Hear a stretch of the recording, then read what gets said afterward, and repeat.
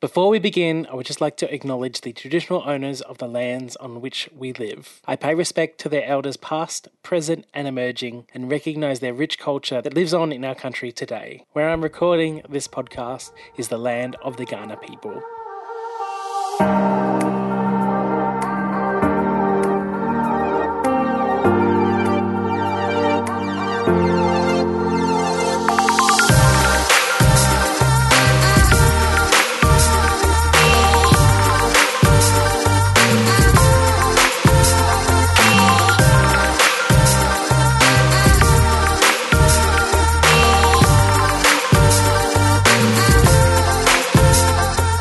And welcome to another episode of the Livewire podcast. I'm your host, Tristan LW, and I've stepped away from reading my Kindle to bring you this, the 35th episode. A huge welcome to you if this is the first time you found the Livewire podcast. Here on the podcast, we celebrate the online community of young people living with a serious illness or disability at livewire.org.au.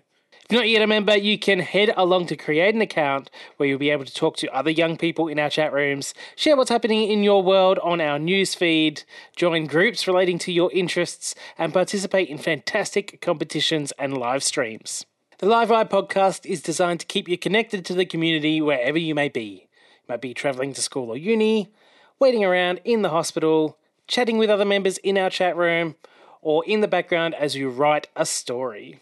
On this episode, the fantastic Tommy LW has a chat with the team from CHIPS, peer support program from the Royal Children's Hospital in Victoria. We also dive back into the vault and replay our interview from a couple of years ago from renowned author Jackie French. But as always, first up, let's jump into the Community Roundup.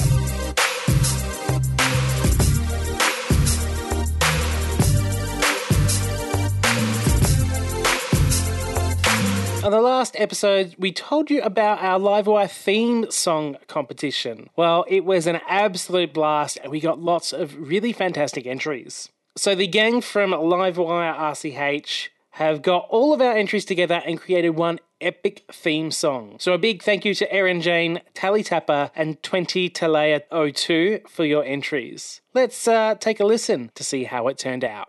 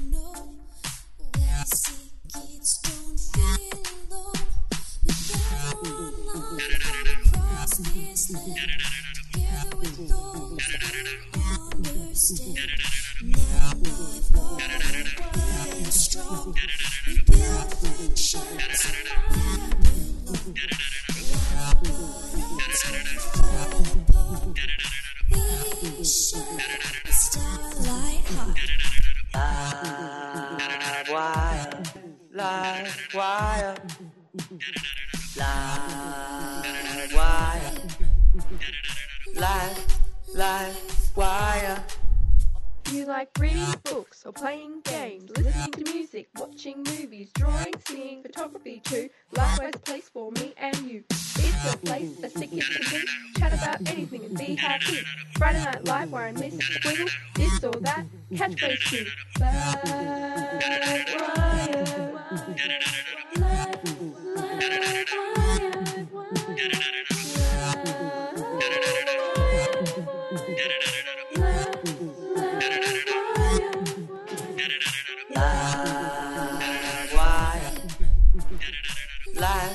Livewire.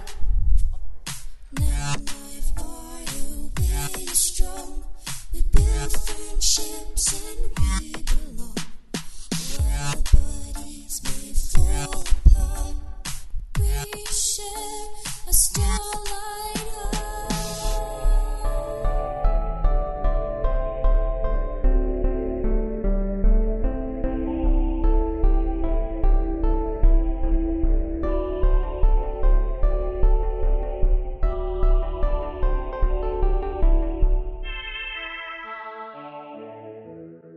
absolutely amazing. Now we've got a new competition happening on Livewire right now. For the month of August, we're hosting a storytelling competition. So if you're feeling a little bit creative and inspired, get typing and send us through your story to livewire@starlight.org.au. Every entry that we receive will be getting their very own Amazon Kindle. How cool is that? But if, like me, you suffer from a crazy case of writer's block when you sit down to a computer, the fantastic Laurie L.W. wrote up some great tips to get you started. First up, just write. It doesn't matter what. The first thing, or even the first 100 things you write, don't have to be great. No one else ever has to read them. Also, it doesn't have to be a story. In fact, stories can be really hard to write at first. Maybe you would prefer to write poetry. Maybe you need to work up to writing stories. Start writing a journal of your own thoughts is a really good place to start. Just write down whatever comes to you in any format you like. Next, write badly. Again, your writing doesn't have to be good. It can be full of spelling mistakes. It could be a story that doesn't make sense. You can go back and tidy it up later or move on to something else. Practice, practice, practice. Write as often as you can. Set aside half an hour every day to write. Some people swear by doing this first thing in the morning, as soon as they get out of bed. Others are more night owls. Find a time that feels good for writing and stick to it. If you want to write stories, you can just start with the building blocks of them.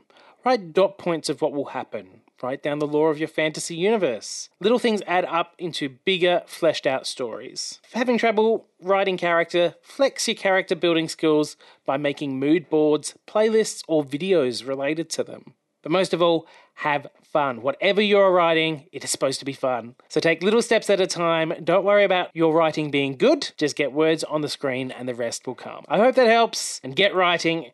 Remember to send through your entries to livewire@starlight.org.au by the 31st of August. Look forward to reading all of your fantastic entries. All right, now I'm going to hand over to Tommy for our feature interview for this episode.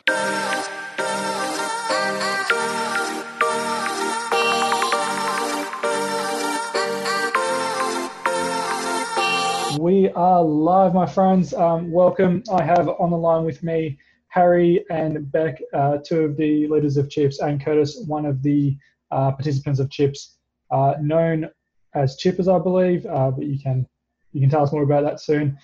So guys, first of all, I'm going to start off with Harry. Can you tell us a bit about CHIPS, mate? Give us a lowdown. What is it? What do you guys do? Yeah, no worries. Thanks, Tommy. Well, CHIPS stands for Chronic Illness Peer Support. And as the name suggests, we are a peer program for young people who have different chronic illnesses. From the age of 12 to 25, we take participants, and we're run through the Royal Children's Hospital in Melbourne, which is where we know you from, of course. Over a calendar year, we do lots of things to bring young people together so they can spend time with each other and hopefully develop some friendships and support each other through their challenges that they face. When COVID isn't ruling the world, we meet up in person and we do social events. We run a couple of camps a year. We do creative activities, which is what we're kind of going to chat about a bit more today. We make a magazine every year.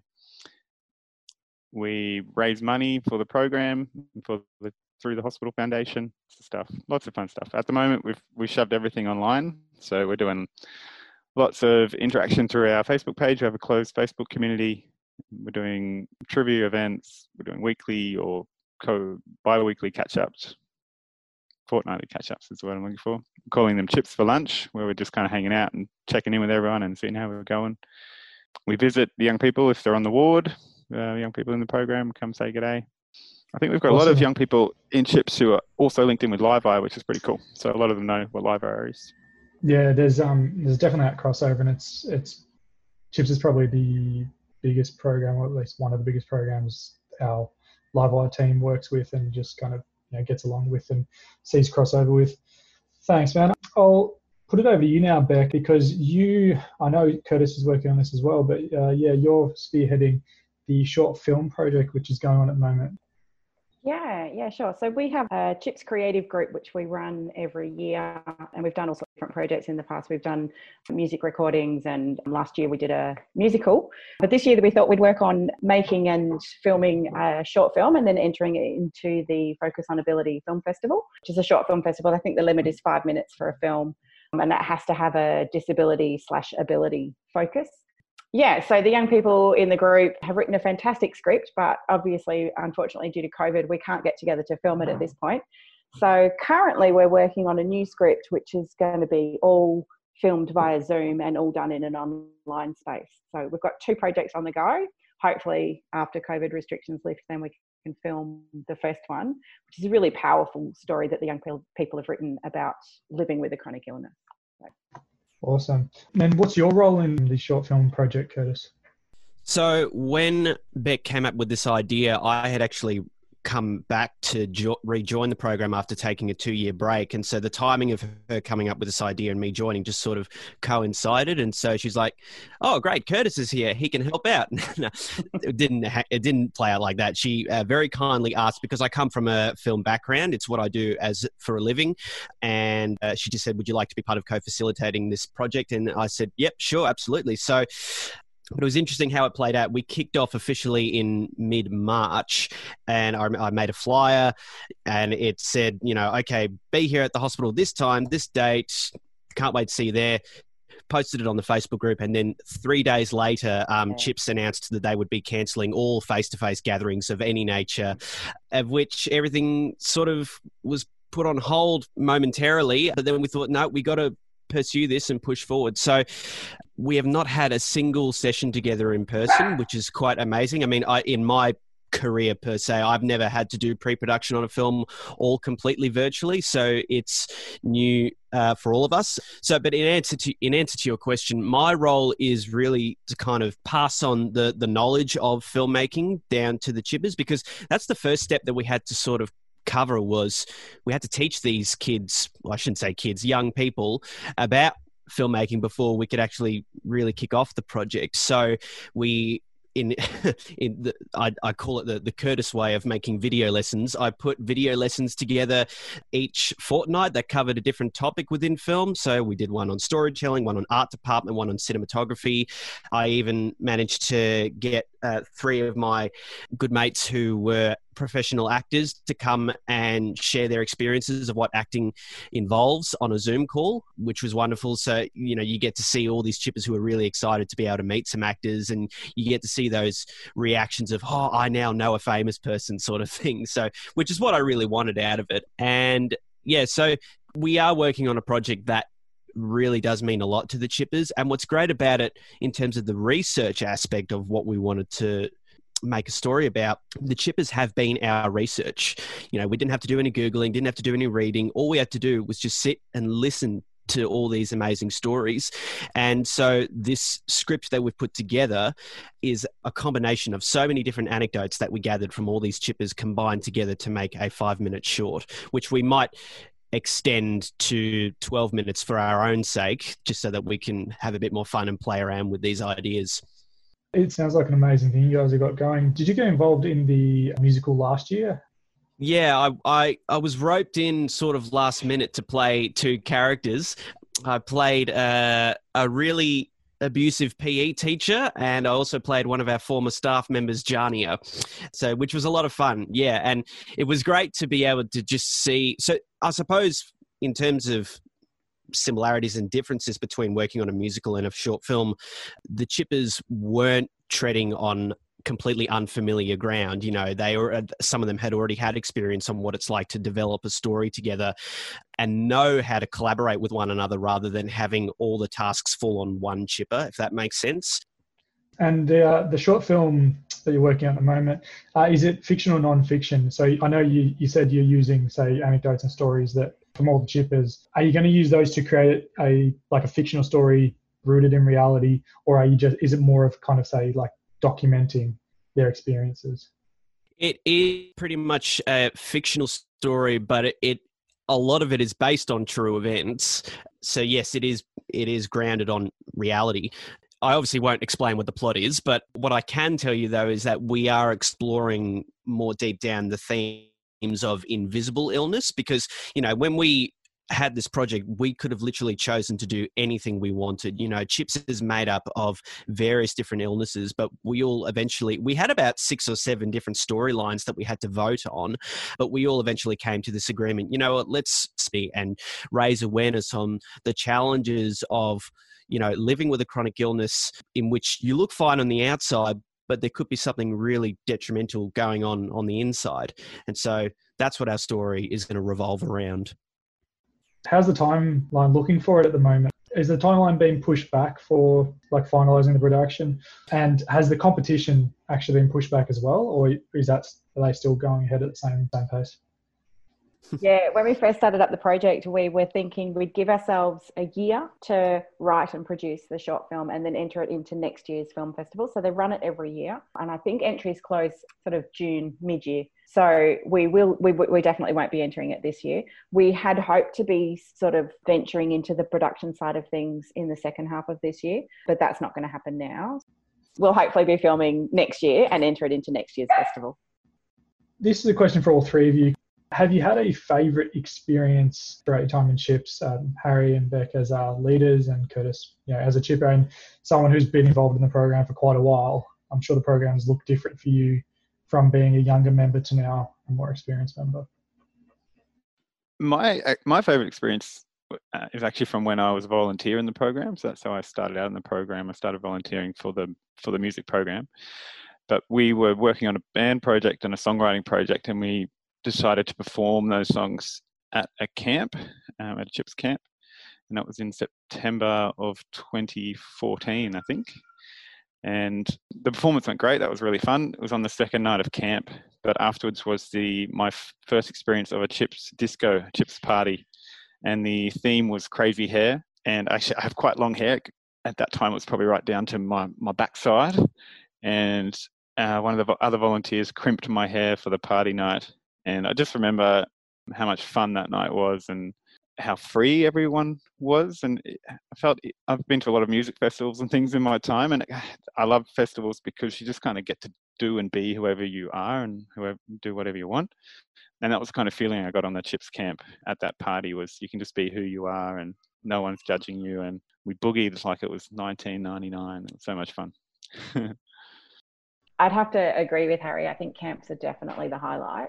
But if I was to talk specific moments, I would say there was a September camp last year, or perhaps the year before, when the chippers that were working on the Choosicle did the first ever live performance. And it was really raw. Some of them were reading scripts, holding onto the scripts in their hands. But it was the first time I'd heard it, because I hadn't actually worked on that project. It was the first time I'd actually seen this or heard the script and seen the performance.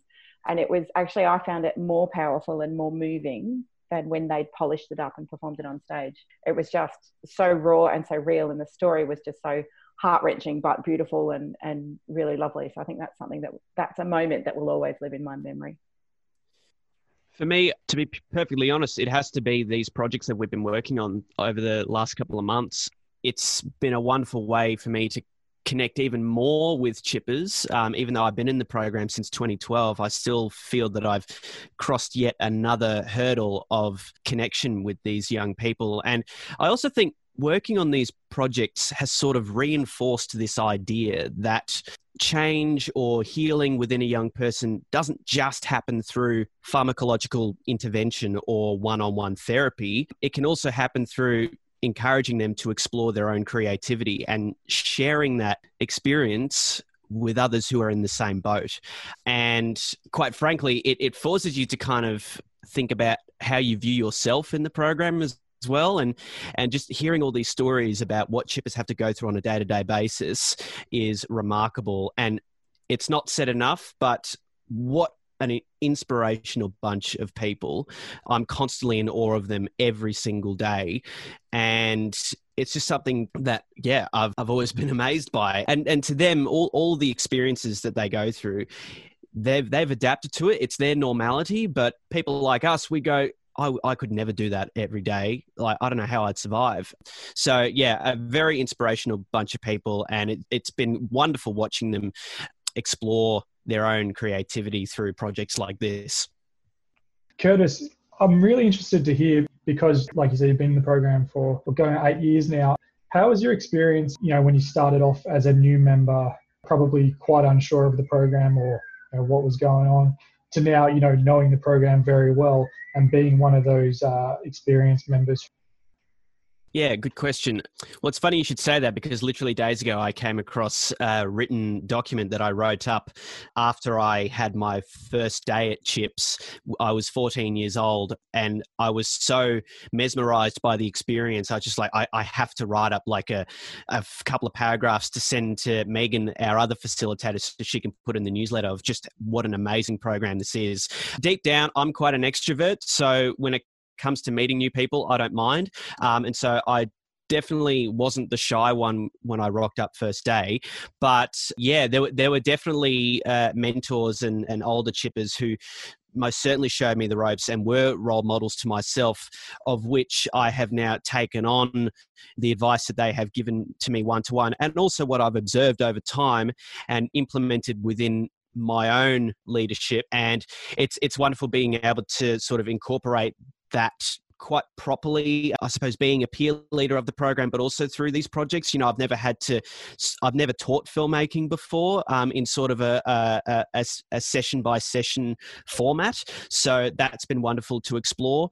Part of leadership for me is knowing how to sometimes be comfortable with making a fool out of yourself. And I'm quite good at that sometimes. And so when it comes to, because all I care about is making sure that these chippers really take their mind off their illness for as long as possible, just so they can enjoy themselves. And so if I have to look like an idiot to do so, so be it. If it gets a laugh out of them, great. And that's why these video lessons have been a lot of fun to make, because each one, I dressed up in a different character for each one. So I dressed up as a police officer, I dressed up as an airplane pilot, and I really went the full hard yard and even dragged up as the Queen for one of them, So, and that was a lot of fun. And by all means, the staff did not at all encourage me to do that. That was all purely my choice. So, yeah, I love being a mentor to these kids, and whether that's just to run a fun activity or whether that's to sit down and talk about quite serious topics, in which we do so during the intake programs. We don't ask them, okay, go around the room and explain what your illness is. No, it's not about that. It's about how can we relate to one another in terms of the challenges of living with a chronic illness. And the minute, say, something like school comes up or hospital admissions or waiting rooms, they're off. We don't really have to do any talking at all. And it's just wonderful to see them connect with one another. Last question for you all before I let you go. What does transitioning from Chips look like, especially for someone like you, Curtis, who's been in the program for so long? Well, thankfully, I had a little bit of practice when I took 2 years off to purely focus on my studies at film college. And then one day I came across what we call warm fuzzies. So at camp, we have all these books that are laid out with everyone's names written on it, including staff and nurses and volunteers. And we all write, every single one of us writes, a lovely message to each other, a warm fuzzy. And I came across a collection I had after being away for 2 years, and I read through them, and it's like, I really missed this program. And so I wanted to come back. I can definitely say that I'm not looking forward to my last camp, and because, everyone who is on their last camp has to stand up in front of the room, say a few words, and there's not a dry eye in the room. And so I can't say I'm looking forward to that day. But look, I imagine, I know it won't be the last time I'll ever see the program again. I know that I'll revisit them in the very near future after that. We do in the program encourage all chippers, once they're 25, to at least have 1 year completely away from the program, just so they know, 2 years actually, so they can get used to that reality.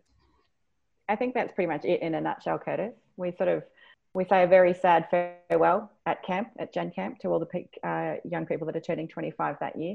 And then we ask them to have a break of at least 2 years, with sort of tossing with maybe 5 years, depending.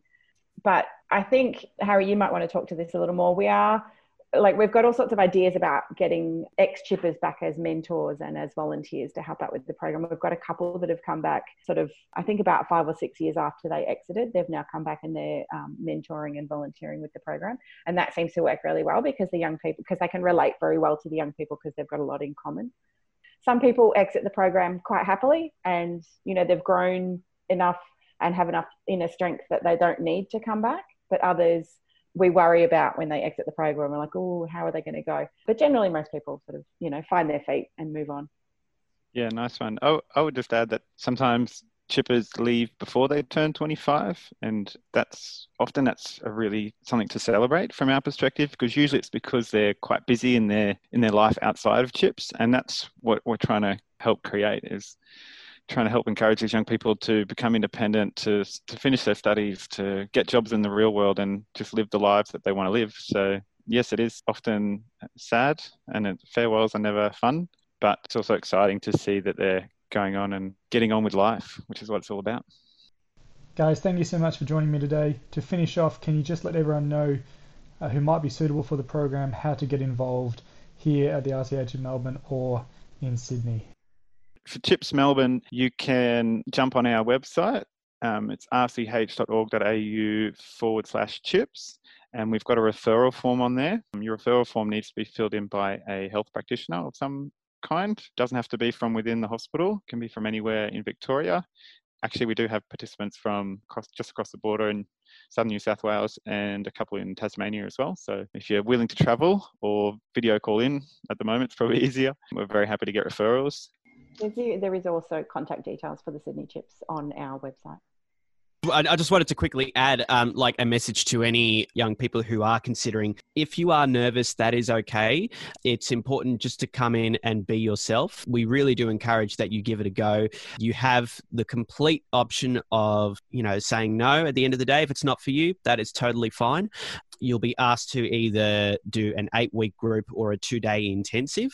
Either way, you're going to be grouped with a number of other new people who are going to be in the same boat and probably just as nervous as you as well. So we're all in this together, and you will be very well cared for, and Chips creates a safe place to ensure that all of your needs are met on the day of intensive or 8-week group. Thanks so much, guys.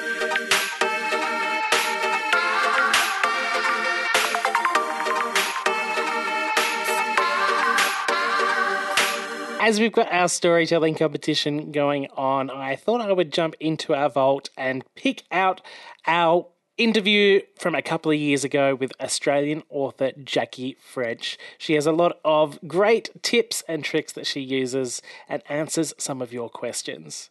Let's take a listen. Today on the podcast, we are joined by Australian author Jackie French. Her career includes over 140 books, which have won over 60 national and international awards. She was awarded the 2015 Senior Australian of the Year and is the director of the Wombat Foundation, which raises funds to go to research in preserving the endangered northern hairy-nosed wombat. Welcome to the Livewire podcast, Jackie. Lovely, thank you. First off, how does it feel to have your stories read and shared throughout the world? It doesn't register because I just live in a valley and I don't see people sharing them or reading them. Often it seems as though I just send off a story by computer and the publishers very nicely send me a cheque twice a year for publishing them. So it never really seems real that they are read across the world. Look, I do get a lot of mail, but occasionally there is incredible mail, like the New York Library calling its children's section the Diary of a Wombat section, and they're the wombats because so many of the kids there are Hispanic. They identify with the brown wombat, and so they form the Wombat Club. So just occasionally you do get incredible ones like that. Or there's a school in Florida where all the kids decided to actually set up a hospital for injured wombats. However, as the headmistress said, the problem is that the nearest wombats are across the ocean. So possibly they might decide to raise funds instead, as they're probably not going to have many takers in terms of injured wombats. But yes, so occasionally you do get absolute gems like that one. Oh, that's so lovely. So what's the process you have to go through from the first gem of a story idea that you get through to having a book out and on the shelf? I think it probably varies from author to author. Most of the work in the book is the thinking. It's not writing. There are many, many bestsellers, and the writing is so bad you just get embarrassed, but you keep reading because it's an interesting story. So it's basically having an interesting story, interesting insights, being prepared to actually be open about those insights and put them down. I usually only write about things that I've been interested in most of my life. And then for about 3 years, I will think, okay, the ideas have come together. This is what the book will be about. This will be where it is. And I think about the book for about 3 years. And then when I get closer to it, I usually spend about 3 months really thinking about it and plotting it. And then I write it, and it takes about 3 months to write. And every morning, really the first thing in the morning, before I get up or do anything, I just go there thinking about the scene, the part of the book I'm actually going to write today. And that's what I write. And look, sometimes it might be 3 pages, sometimes it might be 5,000 words. It really just depends. If I sat down to write a book, I probably couldn't do it. It would be too terrifying. But just to write that scene, no, that's manageable. I can do that. So every morning I think, this is what I will do today. I can manage this, and I do it. And then after a few weeks, I realise that, yes, this is a book. The shape of the book's there, the form of the book's there. This is actually working, and I'm getting there. But I could never start a book thinking I'm going to write 70,000 words or 150,000 words. I just couldn't do it. But one day, yes, I can do one day. So does that mean you have to, you've got one story that you're working on at a time, or do you have multiple? One story I'm writing at a time, but there'll be other ones where I'm actually doing proofreading, correcting them, and there's always about 10 or 20 ideas for books that I'm more or less thinking about, but I only actually write one book at a time. What are some of the biggest challenges that you have to face when writing or when thinking? Concentrating, focusing, really sort of duct taping yourself to the chair or wherever your laptop happens to be, and actually doing that work. It is so easy to find excuses not to do it. Even when I'm tired or in pain or what have you, if you focus, your writing is as good as it would be at any other time. There are no excuses. And once you actually realise there are no excuses at all, then you actually sit down and you write. But also, too, it's a lot easier to rewrite or write the second time. If it really is bad, it's a lot easier to trash it and write it again than it is to do it the first time. Rewriting is much, much, much easier. So it's actually getting those words down. Usually when I start each day, I'll go through what I wrote the day before and revise that and change that. And so I've still got the thread. And then I'll write that bit. The hardest part, though, is if you're writing well, you're living the book. That can be hard because the books have got hard things in them to actually go through. So you're living the battles, you're living the Holocaust, you're living all of those things. And it is emotionally wrenching. But on the other hand, you're also eating all of those meals, that you're actually having all of those adventures, you're actually flying like a wedge-tail eagle. You actually are there. So you have all the good as well as the bad that you're living. And it is hard work. It is enormous fun. It is incredible escapism. But also for me too, the hard stuff I put in my books is usually stuff that I've experienced, so I change it. And in a very strange way, it gets rid of the pain. I know that sounds odd, but when you actually write about something that frightened you or is a really bad memory, you tend to remember the fiction better than the reality, because after all, with the reality, you only went through it once. When you write it down as fiction, you actually have to think about it, write it down, etc. You've gone through it several times. So in a very, very strange way, once you have written down something that frightened you, something, whatever it is that you really actually don't want to remember, in a very strange way, it takes away the force of it. All you're remembering is fiction, and you know it is fiction.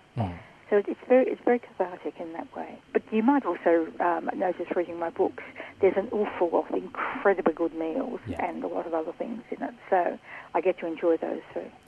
So you keep it quite balanced between the two. Well, yes. And the other thing, of course, about writing about meals is there's no calories. So you can write about anything. That's very true. Have you got a favourite book that you've read? At least about 50. But what I do have is I've got 2 bookcases of emergency books. If I have to go to hospital, if I have to take a friend to hospital, if something really bad is happening, these are the escapist books that I know are going to work. So I just grab half a dozen of them. I know that when I go into these books, I will just be in a world where I can escape into. But they're really good, powerfully well-written, wonderful escapism. If there's an emergency, I can just actually grab my emergency books. I'm also very careful before I go to sleep as well. Quite seriously, your dreams are enormously influenced by what you've been thinking or what you've been reading before you go to sleep. So if you want incredibly good dreams, read a book that you would actually like to be in. It's actually going to give you pleasant dreams. Unless you really want to dream about zombies, do not read a zombie book before you go to sleep. So it really actually does make an enormous difference. And dreams are such a powerful thing. So if you read a book you actually enjoy, one you actually like to be there, it means that you're more or less guaranteeing a holiday for yourself that night while you're asleep. Even if you can't remember your dreams the next day, you're going to have spent some time in a really, really, really good place when you dreamed. So again, I'm very careful with the choice of books I read. And usually the books I read before I go to bed are ones I've read before, so that I actually know, yes, this is really what I want to dream about. At the moment I'm reading Terry Pratchett's Weird Sisters before I go to bed. Now, so it's a wonderfully exciting book and a very funny book. It would also be so much fun to actually live in the book. Yeah, that's lovely. And I love the idea of having just an emergency bookshelf. No, look, I really recommend an emergency bookshelf, and don't touch those books unless it's an emergency. Yeah, I know we've got some questions that our members have sent through. First up, we've got one from Fiona, 1996. She says, Jackie, you've always been one of my favourite writers. My question, with your historical stories, do you have to do a lot of research before writing them? I really don't do any research, because I don't sit down to write the book until I know it incredibly well. So it's more that I'm fascinated by history. I'll read everything I possibly can, primary sources, things written at the time, etc. And then years later I think, okay, that's where that book is going to be set. The very small amount of research I might do would be the meaning of a word in the language, or whether that day was a Tuesday or a Wednesday, etc., etc., what the weather was like, or something like that. By and large, I know it very, very well. If I had to do a lot of research, I wouldn't know the period well enough to write about it. The problem is you don't know what you don't know. So you need to have spent many, many years in that period to know it. The good thing, too, though, about writing historical fiction is I do know what I don't know. Yeah. So, say I have no idea what happened in 1811 in a particular place, or what happened in that 6-month period. Writing fiction, you can actually just skip over that. You don't have to mention it. When you know what you don't know, all you put in the book is what you actually do know. Yeah. And you very, very carefully skip over the bits that you don't know. Now we've got a question from Guide Serena. She asks, Hi Jackie, I love your stories, and the characters in them are so well done and portrayed for the time the story is set in. So my question is, how much of a backstory do you give a character, and how do you plan them? Do you plan simple details, like how they put their hair up, or not? Everything. Complete backstory. What they ate for breakfast, what they'd want to eat for breakfast, did they put their hair up, what clothes are they wearing, what clothes would they like to wear, what do they want more than anything else. No character is too minor to have that. If a character is too minor to have a backstory, then you don't need it in the story. So yes, every character has a backstory. But increasingly too, I'm writing series, like the Miss Lily series, the Matilda series, which means that even very minor characters can become major characters in the next book. So they always have a backstory. In Miss Lily's Lovely Ladies, for example, Miss Lily's maid is green. But in the next book, you actually discover that in World War I, when she's no longer needed as a lady's maid, she becomes a resistance worker in the Belgian Garde Blanche, which was a mostly female and the only really effective resistance movement in World War I, and also spies as well. So that in the second book, she's got a much larger role, and in the third book, which I'm planning out now, she's actually one of the main characters. But in the first book, you hardly ever see her. I think there's about 4 or 5 sentences about her. But I always knew that she has got an enormous backstory, that before the series has begun, she and Miss Lily have actually been espionage agents working for British intelligence, which, by the way, you now know, but actually no readers know, because they're not going to come out for another 3 books. But yes, so she's got this magnificent, incredible backstory, and so is Jones, the butler. but you won't read about those for several books. But they needed to be there, so they didn't actually conflict with anything. It's only when you read the next books that you actually realise how important they are. So with those series of books, do you have to really, really kind of plan out the story as well, so you know when you've sat down to write that first book where everything is going to go? Pretty much. Look, there are always changes, and you never really know what's going to happen. That's why I plan it out each day. I mean, it still is an adventure. Not everything is plotted out. But in terms of the structure, yes. With the Matilda series, I know pretty much what's going to happen in about the next 12 books. I'm very, very carefully setting it up. In the Matilda series, when you see Clancy now, Clancy is only 4 years old. But for his Christmas present, he's actually given a camera, which back then would actually be a box brownie. And cameras were very, very expensive and rare back then. And yet he's so long for a camera. He's actually given a camera. He's going around taking photographs of people. In about 8 or 9 books' time, he is going to be a freelance photojournalist who's actually going to go missing in the middle of the Iraq War. Those who've read the series and the book To Love a Sunburned Country will know that his mother, Nancy, was a prisoner of war of the Japanese in World War II. And so she's going to face her son, Clancy. Well, Clancy is simply going to go missing. They don't know whether he's been killed. They don't know whether he's taken hostage. They don't know whether he's a prisoner, or even where he's actually just jetted off to somewhere where there is no phone coverage and he can't contact them. Clancy is simply going to vanish. But by then, he is going to be a world-famous photojournalist. But I needed to set that up many, many, many books and many, many years in advance, that this is a kid who is always in the middle of everything. Or rather, not in the middle. He's always on the edges of everything, taking photographs wherever there is something important or something that people don't realise is important, but is important. Here is this little boy who has taken a photograph. And lastly, we've got a question from Holly who asks, have you got any books that are coming up soon? I absolutely love your books, Jackie. Oh, always lots of books. But the next one is Koala Bear, spelled B-A-R-E. That's got a lot of full frontal nudity in it. However, it probably doesn't matter as it's about a koala, and probably none of you actually want to read it because it's a picture book. So it's a very funny picture book about this very stroppy koala who gets very annoyed when people put clothes on toy bears. He is Bear. The next book, though, that probably you're interested in is called Facing the Flame. It's in the Matilda series, and the flame is both literal, as in there is a bushfire, but it's also metaphorical about facing, not so much facing the dangers you're afraid of, but actually facing the dangers that you simply cannot escape. Yeah. And it's how you face them. Lou Borgino in the book has been recently blinded in a car accident. She's actually undergoing therapy at Riverview, the mobility of her hand. She always dreamed about being Australia's first female jockey, because it's set in a period when women weren't allowed to be jockeys.